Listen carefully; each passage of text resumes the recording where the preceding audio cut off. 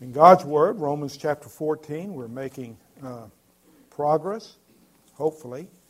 And it's hard to believe that we have come thus far. And last week we looked at Romans 1 through 9, and yet I really just gave the introduction and ran out of time. And so this is the second sermon on this same topic. And if you missed that, go back and I think did we not record that? Do we have that? Okay, and so you can sort of add that to what I'm going to say. There will be some review, though. We need to understand what to do when Christians differ over non-essential things, how to act, what is our heart attitude, that sort of thing. And one thing we know for sure, Paul does not say here, go out and start another church. There are enough churches in Mobile without starting another church. But Paul wants us to be unified as a body. That's what and a proper love for him and for each other is so key in the Christian life. And we saw last week, we all have a problem with our sinful nature. And the problem is pride. Remember how you spell pride? Pride. I is right in the middle of pride. And but we get to thinking, and everybody should look like me, be like me, act like me. Matter of fact, if God would just clone me, the world's problems would be settled. No, I'm afraid not. You don't want a bunch of Sid Phillipses running around. We're to be like Christ. Amen. Be like Him. And so cloning me, the problem is not solved. Amen? Amen? Well, it wasn't too loud. That's good. And I won't ask for you to repeat that. But anyway, we may be right on a non-essential point, but remember the Pharisees. They thought they were fair, I-C, F-A-I-R, fair, I-C. And, of course, Jesus said, no, you're whitewashed tombs, you're full of dead men's bones, and you're hypocrites. And so may God help us not to be hypocrites in our Christian walk.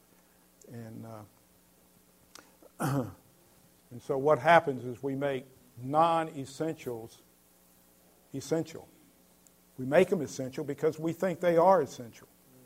And that's the struggle, is knowing, because I know that list that I gave you 2 weeks ago, some of you said, but that's essential. I know you did in your heart, because there was a whole long list of what I would call non-essentials. But to some people, those are essential. And I understand that. Okay? So, but there are things that people differ on.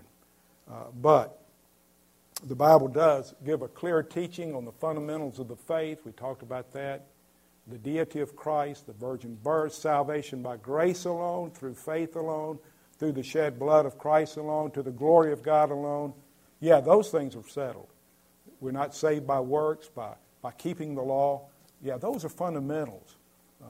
The deity, the virgin birth, the second coming of Christ, and what have you. Those are essential things. But they're human traditions. Oh, human traditions. What about human traditions? We talked about that. Human traditions come, though, from human application of godly principles. In other words, Wednesday night. Is there anything holy about Wednesday night? No. Absolutely not. But, hey, we've been meeting on Wednesday night, this church has, for 120 years. And so all of a sudden, it's not the godly principle behind Wednesday night, it's Wednesday night. And so what is the godly principle behind Wednesday night? Forsake not the assembling of yourselves together. Pray without ceasing. But all of a sudden, you get your focus off of what it's about onto the day itself. And it becomes holy. And Pharisees were real good about that. And I'm afraid we are too. So we need to have convictions, though, to form convictions. And this is what Paul is saying. How should we treat each other when we have differences on non-essential things. Because non-essential things split the church. In Romans 14, 1 and 2, what does Paul say? Those that differ with you on non-essentials, what does he say in verse 1? Very clear, he says, accept the one. Now accept the one, he says. Accepting. Even though he may differ from you on non-essential things. Don't let those non-essentials separate you. Extremely important. As I said very boldly and very loudly 2 weeks ago, stop it. But I think I was a little more energetic than that. And that's what Paul is saying. He said, stop it. You know, you're acting like a bunch of children, a bunch of babies, a bunch of immature Christians. Amen. And that's what it amounts to.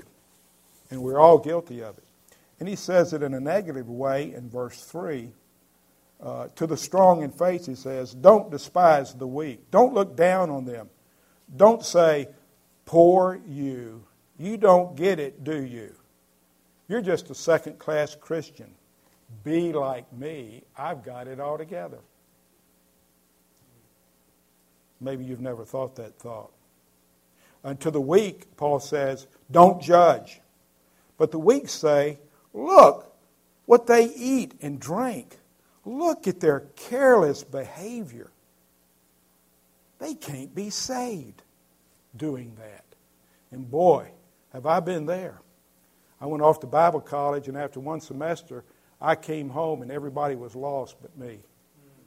Because they didn't have their hair cut to where you could see their ears. Matter of fact, if it was touching your ears, you're probably not a Christian.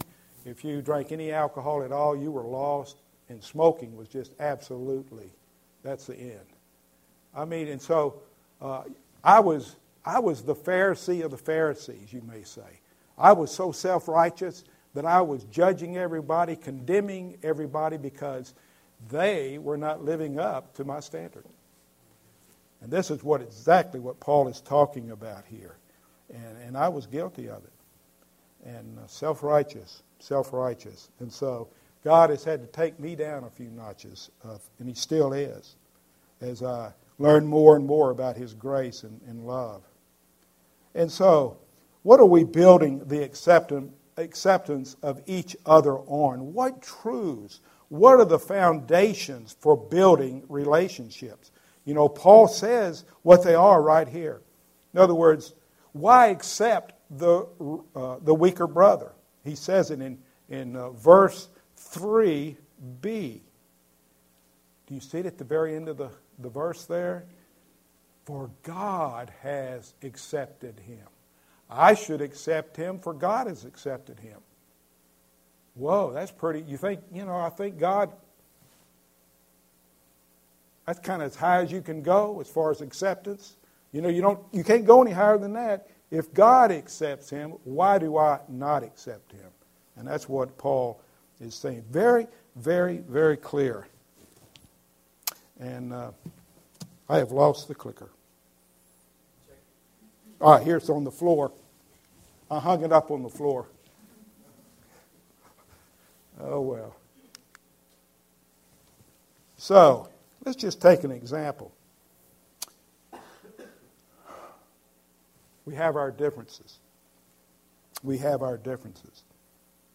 But Paul says in Romans 15:7, therefore accept one another, just as Christ also accepted us to the glory of God. Just as he accepted us with all of our differences. This is what Paul is talking about.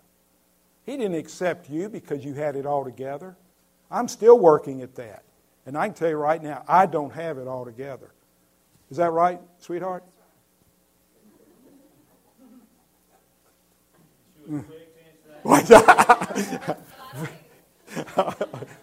But anyway,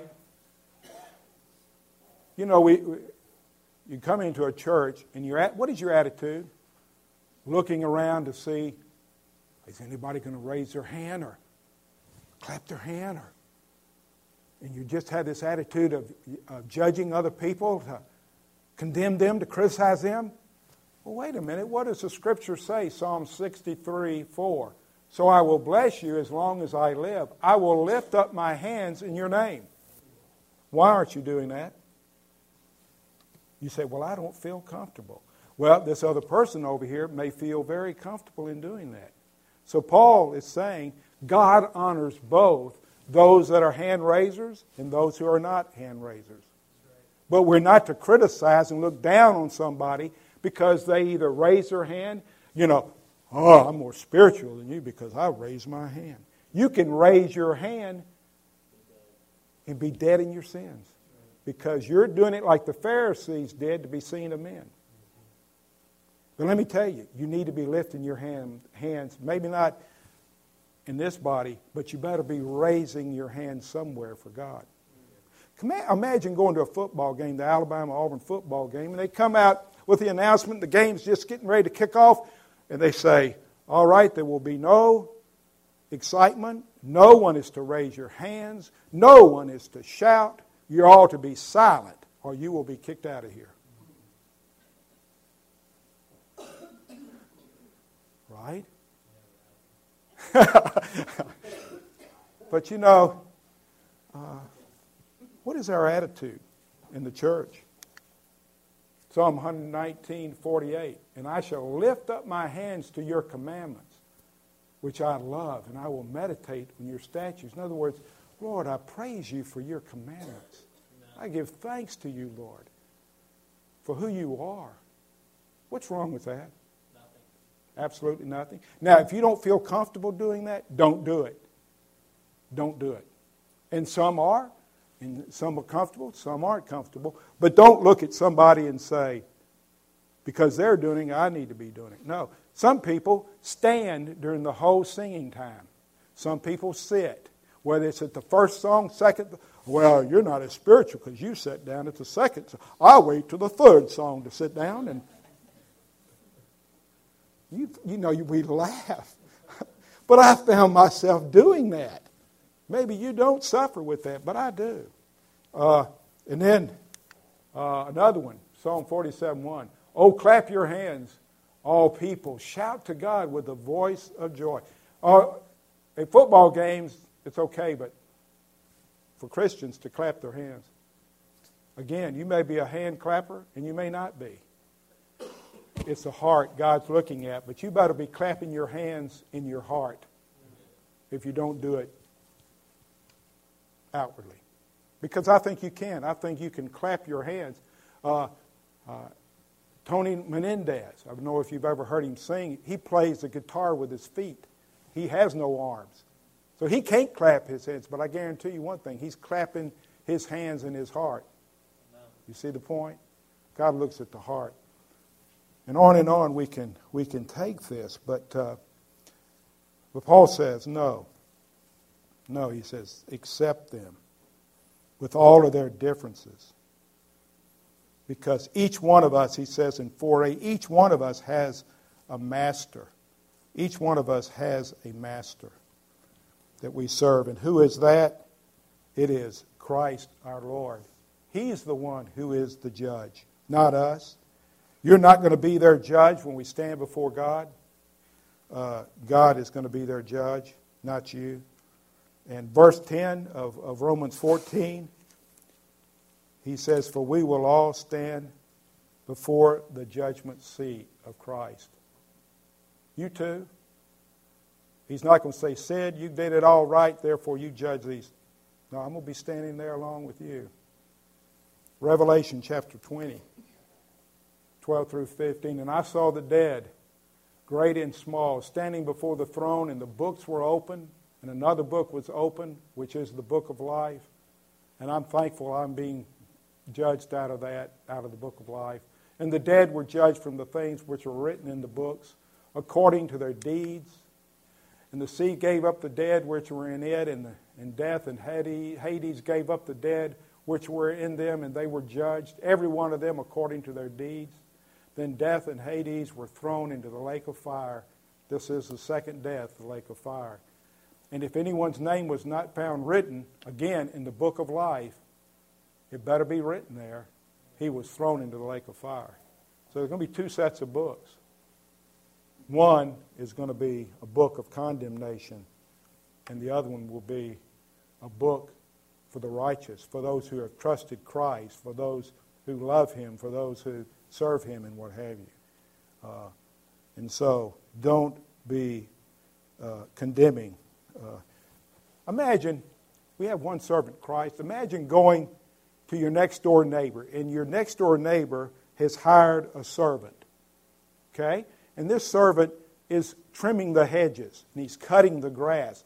And so you go over there and you say to this man, I'm sorry, you're cutting that hedge too close. You need to shape up here and get your hedge like mine next door. And I'm sorry, the grass, you're just cutting it way too close to the ground. You need to raise it so it'll look better.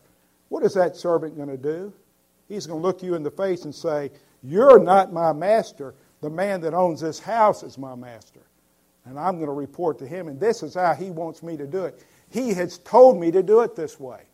And so with these non-essential things that's in life, if you have a conscience that can do it, it's okay, Paul is saying. And if you don't do it, because both of them are going to be honoring to God. Whether you're a hand raiser or a non-hand raiser, he says. Whether you wear a coat and tie or if you wear blue jeans. I'm sorry, this is just... I think it's clear. I think this is what... So what is Paul saying? Back off. Back off. Back off. It's that important, though, because the church has suffered because of this. I know. I've been there. I've been part of it, sad to say.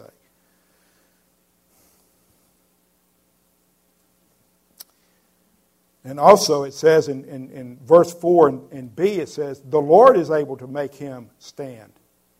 The weaker brother has been accepted and upheld in the judgment. Why? Because he is righteous in Christ, just like the stronger brother.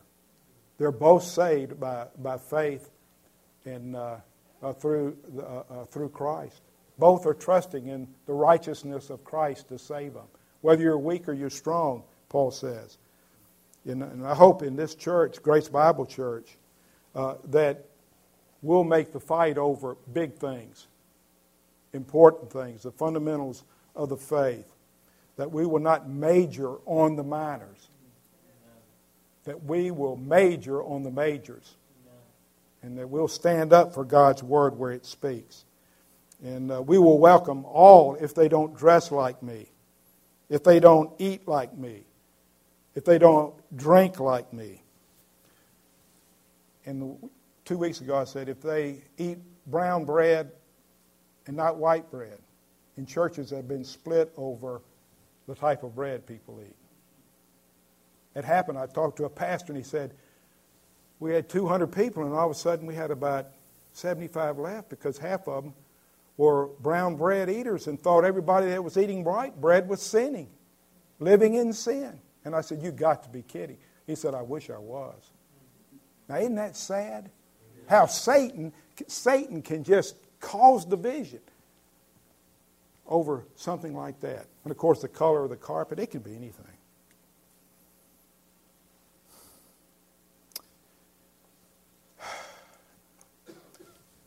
The world is going to hell in a handbasket, and we're fighting over non-essentials. God have mercy on us. Amen. And we feel so self-righteous for doing it. Oh, we feel so good about ourselves. And it's sad. The second coming is a fundamental of Jesus is literally coming again as he went up into heaven. And there is no doubt about that. And Titus 2:13, my life's verse, looking for the blessed hope and the appearing of the glory of our great God and Savior, Jesus Christ. He's coming again. No doubt about it. That's a fundamental of the faith. The second coming of Christ, everyone agrees on that. But is it pre-mill, post-mill, amill? Is it pre-trib rapture, mid-trib rapture, post-trib rapture? Or is the rapture and the second coming one and the same thing? I've known people not to listen to someone because they don't agree with pre-trib. They might be post-trib. That's sad. They will not fellowship with somebody over different views on different things. Sad. It's sad. And if you're guilty of that, you need to be convicted about that. Now, if you think that's an essential, okay, again, there are different views on that, but we need to really see what's going on. It's that important. It's that important. And then in verse 5, Paul says, people disagree about certain days. Notice in verse 5. What do you think about Halloween? Oh, that's a big one. What about Mardi Gras? What about Christmas Day? What about all these days and birthdays and holidays and President's Day? You know, you just get lost in it. What did Paul say in Colossians 2:16 and 7? Therefore, no one is to act as your judge in regard to food or drink, or in respect to a festival or a new moon or a Sabbath day, things which are a mere shadow of what is to come. But the substance belongs to Christ. It's all about Christ.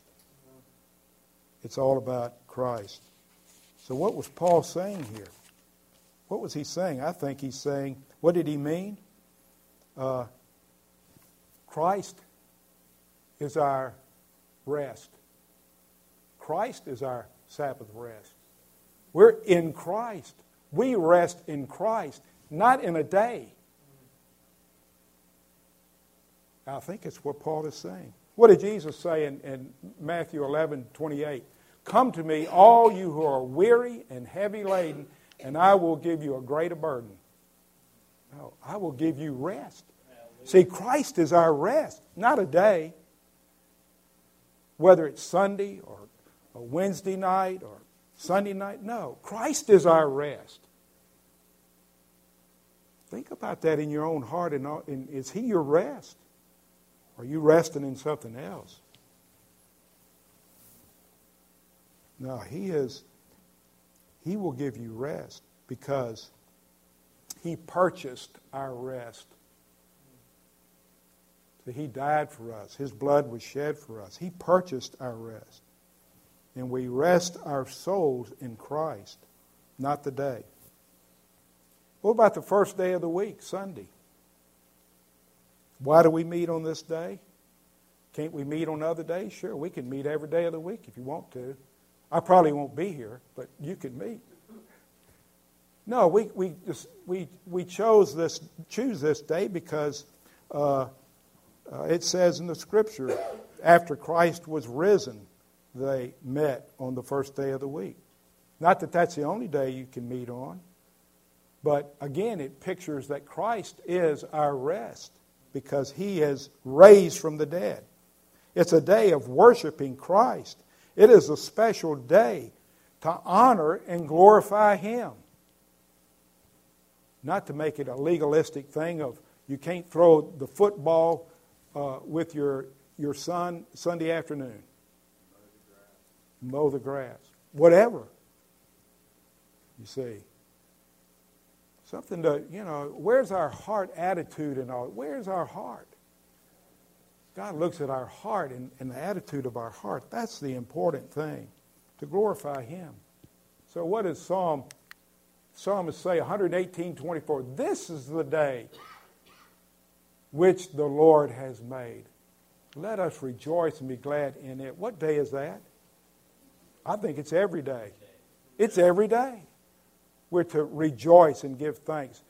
If you say, well, you know, it's not Sunday yet, I can't rejoice in the Lord. Got to wait till Sunday. No, we rejoice every day in the Lord because He is our joy. He's our all in all. He's our strength. So we have to be careful, don't we? Not to get things out of place.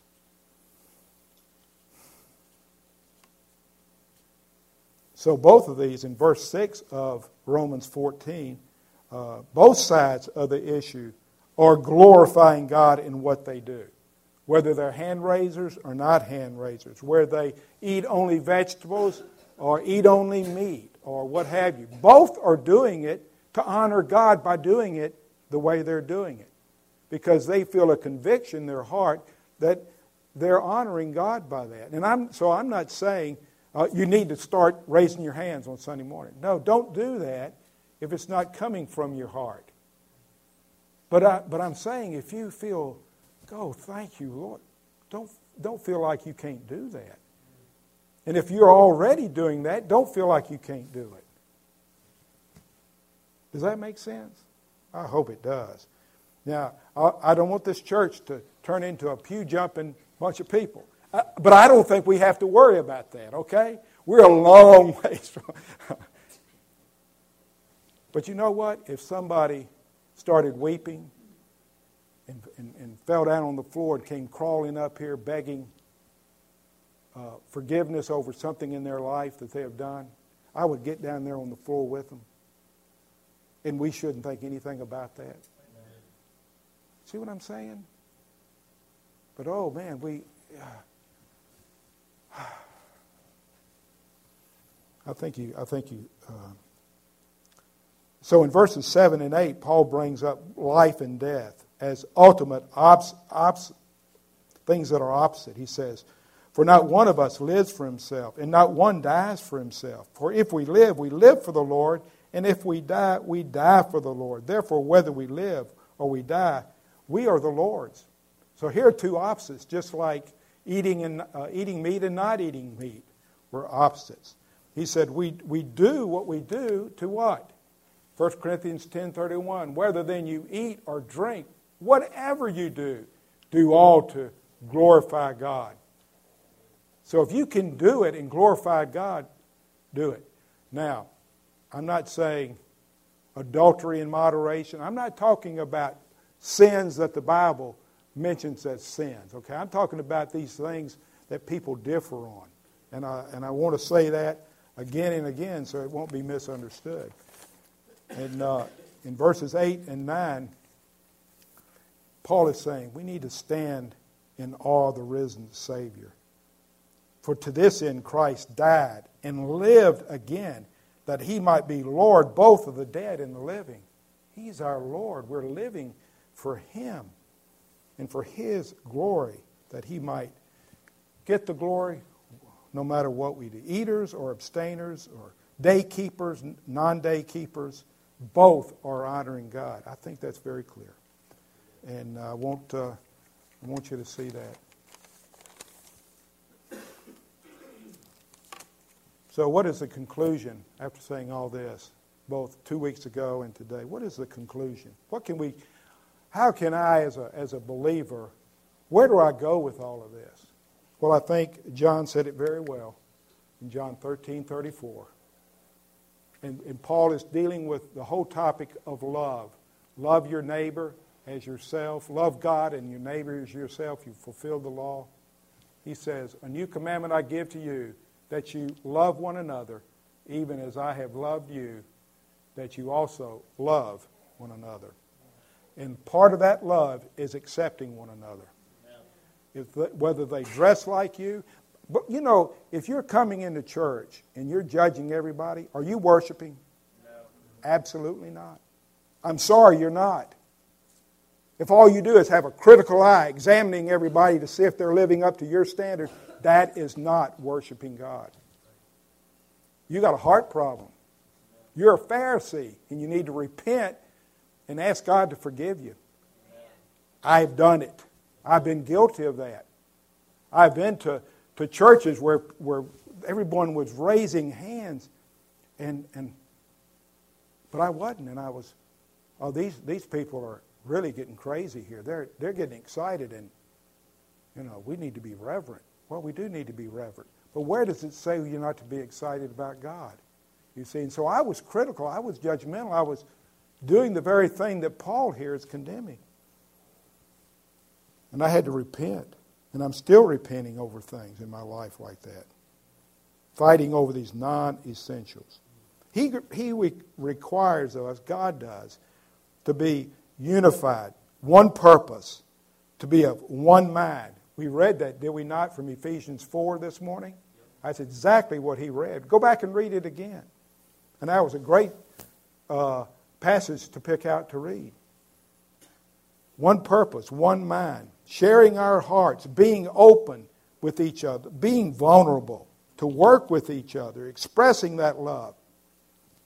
Not just having lip service. Because, boy, lip service is so easy to do. It's not, it's easy to criticize. Isn't it easy to criticize? What do you do when you criticize? You're not looking at yourself. And you feel self-righteous because you're criticizing other people and feeling so good about yourself. And yet you need to be criticizing yourself. Give me, Lord, such love for you that I won't be critical of others. That's loving others.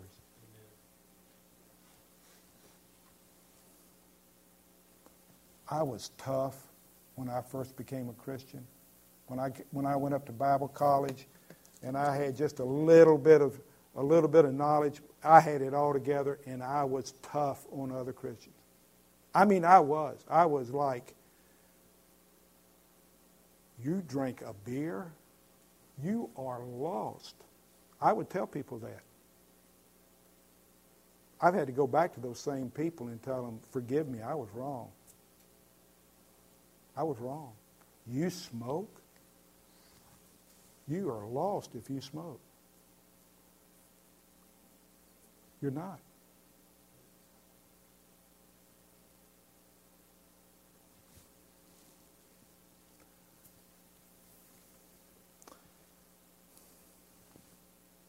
God allows different conscience to different people on non-essentials, and God accepts them on that basis. And we need to accept them on that same basis. You know what the dangerous thing about knowledge is? About gaining, and I'd gained all this knowledge. I knew it all. Nobody could tell me anything. What is the danger? If I can get this to work. Here we go. 1 Corinthians 8:1.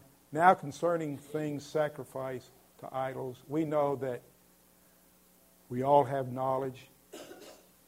Knowledge makes arrogant, but love edifies. That's what we need to be doing, is edifying one another, because knowledge puffs up.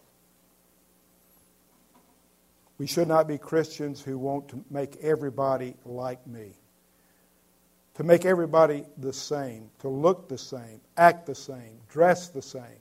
We're a bunch of just robots, you might say, walking around. Our focus must be on Christ. He must be the one who is guiding and directing our lives. You're free to eat everything you want or to abstain because of conscience sake. That's what he's saying. If you can't eat oysters, leave them for me. I'm serious. If you and I've seen people that, I can't eat shellfish. Thank you. And there'll be a big flatter. More for me. Aren't we silly? Aren't we really silly? Wow.